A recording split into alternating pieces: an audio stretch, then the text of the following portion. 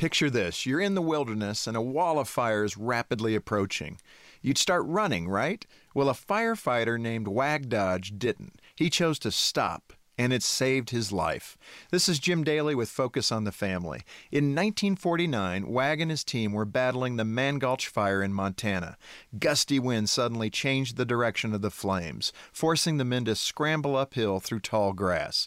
Wag had to make a snap decision, and realizing he couldn't outrun the fire, he stopped and set his own. He burned away a patch of grass, depriving the approaching fire of its fuel. Then he lay down in the center of the charred ground. While most of the other men died, the firestorm left Wag unscathed. Now, our decisions rarely involve such high stakes, of course, but choices like how to spend our money, where to live, and what career to pursue can seem just as daunting. In fact, the fear of making a wrong choice can overwhelm us, causing us to react impulsively or paralyzing us from taking action altogether. Fortunately, there are steps that can bring clarity to our decision making. Start by identifying your objective and values. What are you hoping to accomplish? What values guide your thinking? Next, gather information and consider the pros and cons. And finally, seek counsel from those you respect and pray for wisdom.